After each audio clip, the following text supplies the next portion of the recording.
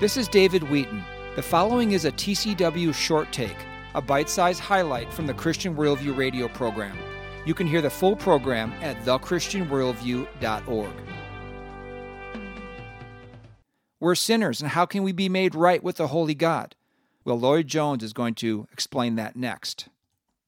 We know we are confronted by God in His holiness, His utter absolute righteousness. He's shown it us in the Ten Commandments, and none of us have kept it. All have sinned and come short of the glory of God. The whole world lieth guilty before God. Are we all convicted of this and convinced of this? They were pricked in their hearts. They saw their lost condition and they were terrified. They were in agony, so they interrupt the sermon and they cry out saying, "Men and brethren, what shall we do?" This preacher, you see, didn't have to make frantic appeals at the end to get people to come forward. They interrupted the sermon. Conviction of sin. Now, this is something that is the basis of church membership. That we're all people who have seen and have realized that we are sinners before a holy God, and that we can do nothing about it. And in some measure we know something of this agony, and we have cried out, "What shall we do?"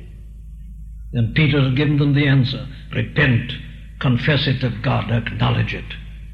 State it openly, that you've seen the wrongness, you've changed your mind, tell God this. And be baptized, every one of you, in the name of Jesus Christ for the remission of sins, which is that you believe the message. That Jesus of Nazareth, whom you've rejected, is none other than the only begotten Son of God, and that He came into the world in order to save us. That His death was not an accident, that there He had taken upon Himself our sins and had borne our punishment in His own body on the tree, and that believing that we are forgiven. Be baptized in the name of the Lord Jesus Christ for the remission of sins. And they believed this. And the result of that was that they'd been accepted into the church, baptized and received. But, you see, what is involved in all this is this, that they'd undergone a profound change. They're not the same people. When they'd left home that morning, they were just as they'd always been.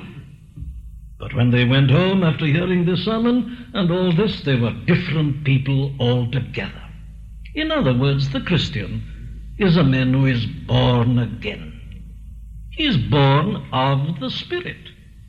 He's undergone an entire change in his beliefs, his outlook, his desires, his everything.